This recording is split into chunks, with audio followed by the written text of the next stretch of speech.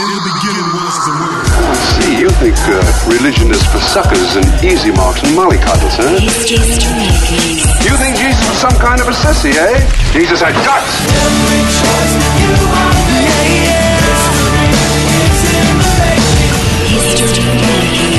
Hi, and welcome to History Makers. I'm Matt Prater. Today we're speaking with Mike Rayson. Now, this is the first time I've met Mike face to face, but we've been Facebook buddies for about a year now, so I know everything about him. Mike's a international singer-songwriter, pastor, preacher, speaker extraordinaire. He's also the chaplain for Tommy Emmanuel, well-known Australian guitarist. He's performed alongside Billy Graham, Darlene Zschech, all over the world in all sorts of countries, and it's a real blessing to have him here on History Makers. Welcome to History Makers. Hi, Matt. How are you? Very good, thanks, mate.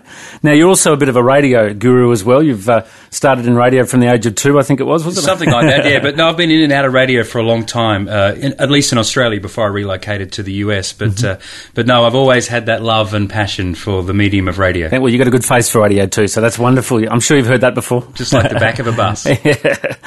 Now, you grew up in South Australia?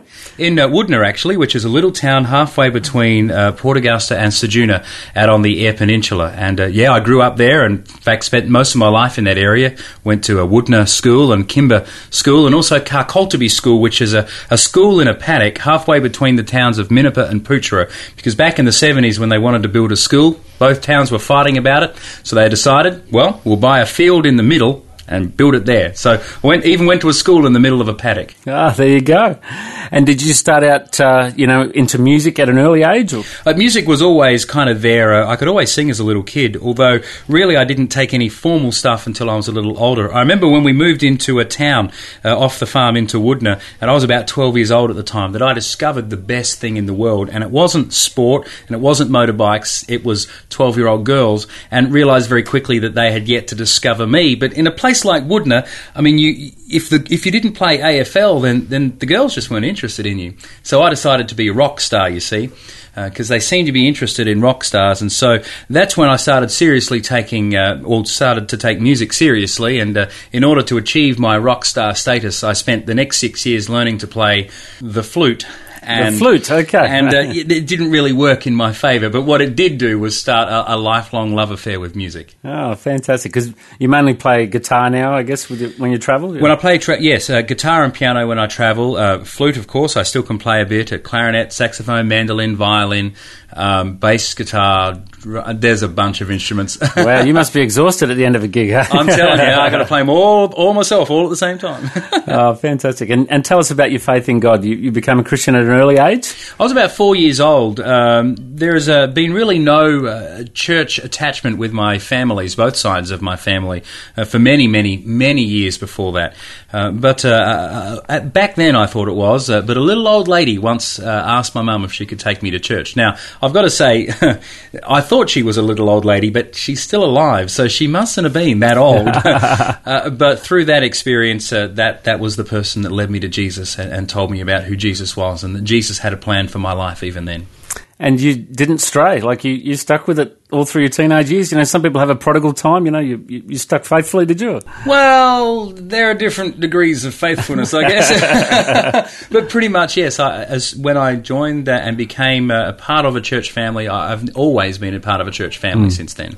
And tell us about you ended up in ministry, pastoring. How did you go from school to that? What did you do in between and everything? I was in radio for a while, as I said, and then did some work learning and training for ministry, and then entered into ministry. Had 3 churches that I worked for in South Australia, one in Port Lincoln, and then 2 in the city of Adelaide itself. And like Presbyterian? I was a part of the Uniting Church. Firstly, it was the Methodist Church, yep. And I sort of come in through that stream, and then it was the Uniting Church from there. Oh, fantastic. Okay, and then you made a big decision at one stage to move to the States. Yeah, in 2000, my wife and I became aware that God was certainly calling us to do something else. And we realised that it was a missionary calling. We didn't know whether it would be India or Africa or, we looked at organisations like Wycliffe Bible Translators and others thinking these could be good fits for us. But we just didn't know where God was calling us. We knew that we were being called somewhere in the world. And then came that fateful day in September of 2001 when the television screens kind of exploded with news from America. And from that point on, we knew exactly where we were being called. But Matt, it didn't make any sense. Why would God call missionaries to the Bible Belt in America? And so we basically said no. We won't go. Like that doesn't make any sense, God. Send us somewhere where it makes sense. But America to us didn't make sense. Or I guess on the flip side of the coin to that, I'd look at that country and think, Lord, there are more religious lunatics in that country than any other country in the world. I don't want to be another one, thank you very much. But over a period of several years, God began to work on us, saying, this is where I'm calling you, this is where I'm calling you. That call never waned, but only got stronger and stronger. And then finally in 2005, we were presented with the opportunity to go. And very reluctantly we went. But we've been there ever since. We're now permanent residents in the United States, so they can't kick us out. And you spend most of your time on the road. I think you mentioned you have 8 Sundays at your church a year, and every other Sunday you're away travelling? That's pretty much it. About 200 days a year I was on the road last year, and it's been about the same this year as well. After I finish this tour here in Australia, I'm heading back again, and the first month that I'm back, I'm in, I think in a row, I'm in Tennessee, Montana, Idaho, Missouri, and Illinois in the next 5 Sundays that I'm back in the US. So I do get around a little bit. And what do you share when you get up at church? Pretty much, I'm not sharing a different message to what's been shared in churches for millennia. Simply, I'm sharing Jesus with an Aussie accent and teaching how to be authentic in the face of life's struggles. You know, as I look at the church in America, I see a church, and this is a very generalist statement, of course, that largely doesn't know how to be authentic, doesn't know how to live their faith, warts and all. I'm someone that's comfortable in a skin that has a few warts on it and living faith in spite of that.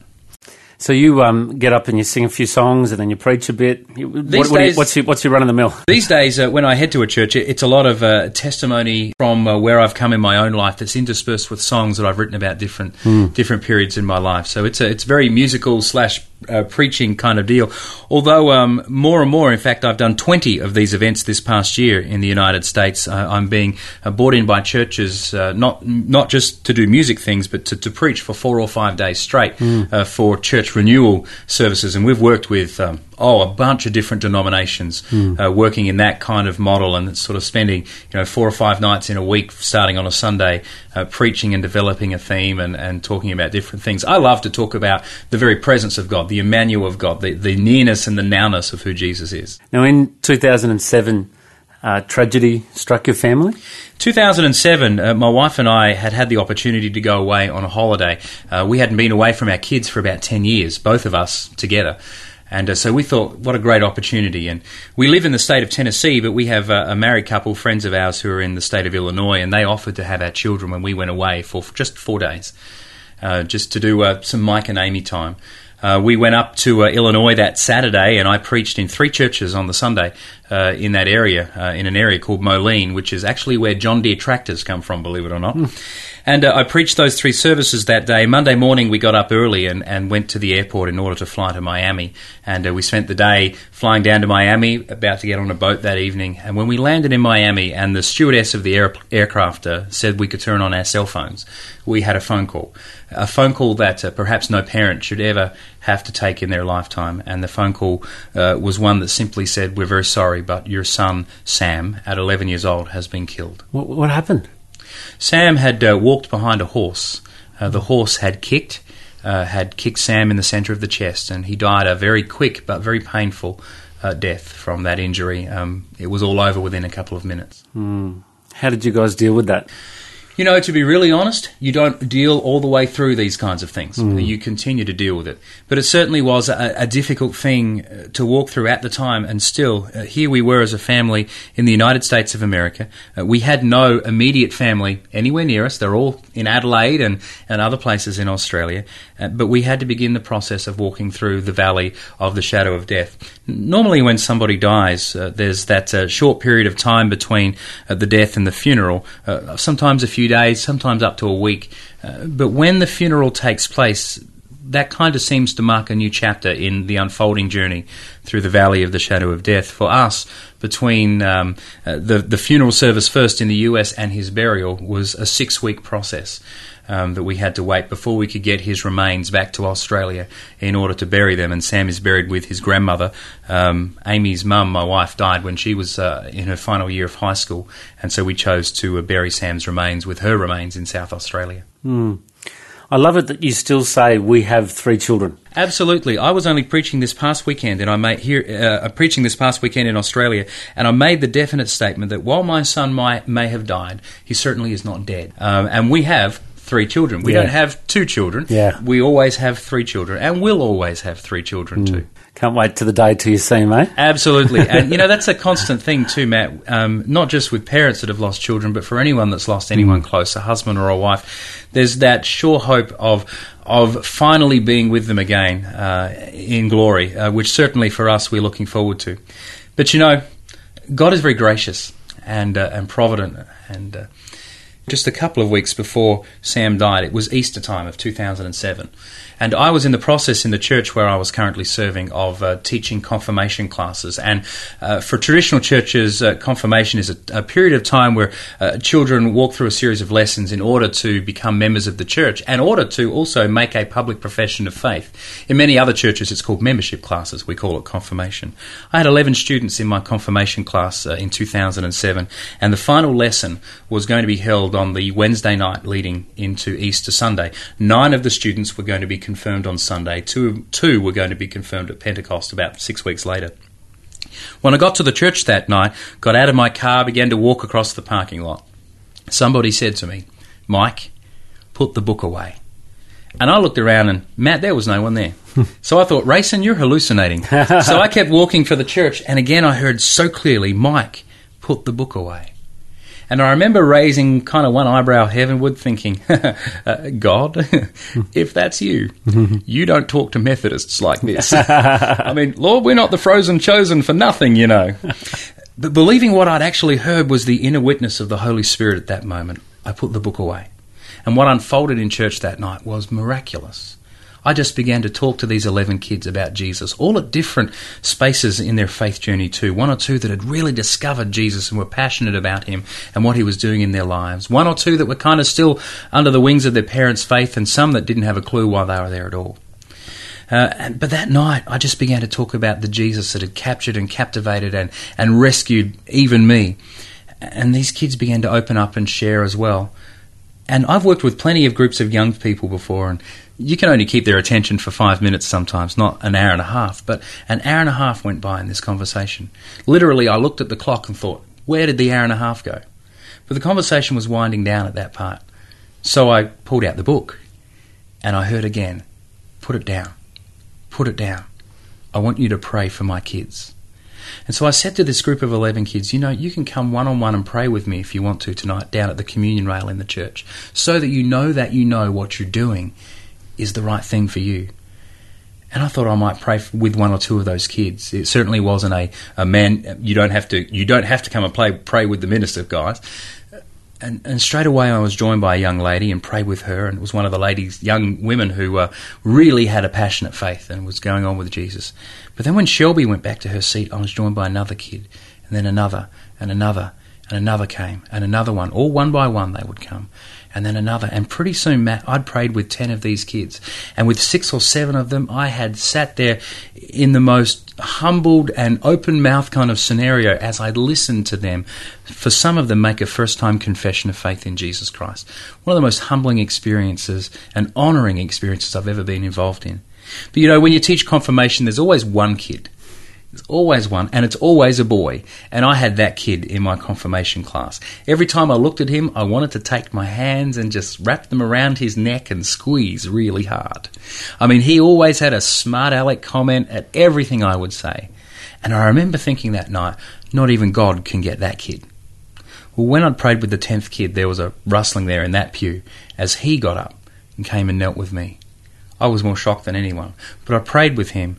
And when we'd said amen, he stood up and looked at me and said, "Dad," because it was my own child, "Dad, I love Jesus too." And I don't think there can be anything better for a parent or a grandparent to hear from our children, or to witness in our children them growing in the faith or accepting Jesus or becoming a part of the family of God. But we just didn't know at that point, within a few days, that boy would be dead, would be with Jesus. And so it's been a really interesting journey to this point, but not a journey that hasn't taught us something. You know, inbuilt into Christians sometimes, I think, is this strange view of who God is. And this will sound completely wrong when I say it, because it is completely wrong. But Christians sometimes believe that the presence of evil has the power to change who God is.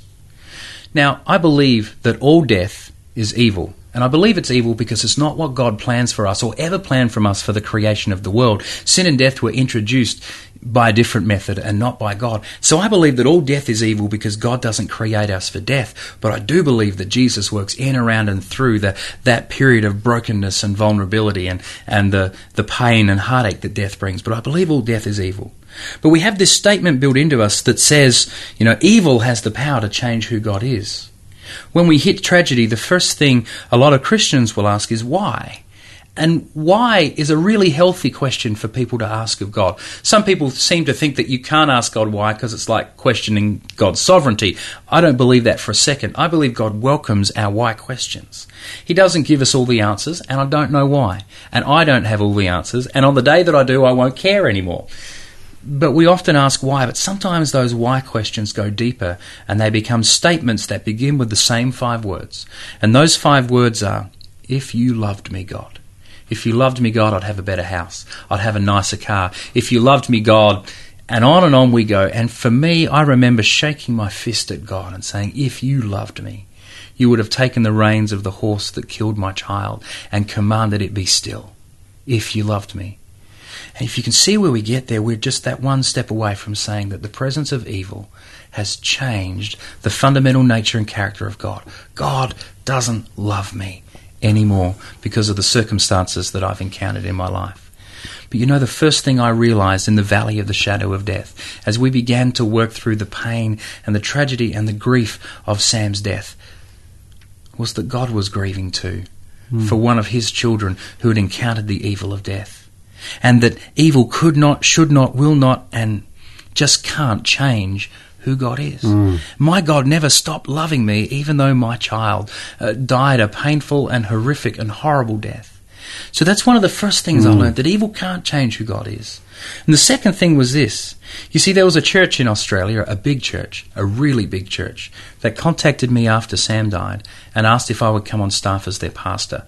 And I thought that was a pretty good deal. I mean, it was a really nice salary and a really nice church, and, you know, a church that a lot of people know about here in Australia. And when they called me, I said, you know, come back to me in a few days and I want to pray about it first. Now, you've got to understand, I wasn't going to pray about this at all. I just wanted them to think I was going to pray about it. This sounded like too good of an opportunity. And they did call back 4 more times, and on the 5th time I had an answer for them. And the answer was no. And the reason why, Matt, the answer was no at that point was because we'd been called to be somewhere else.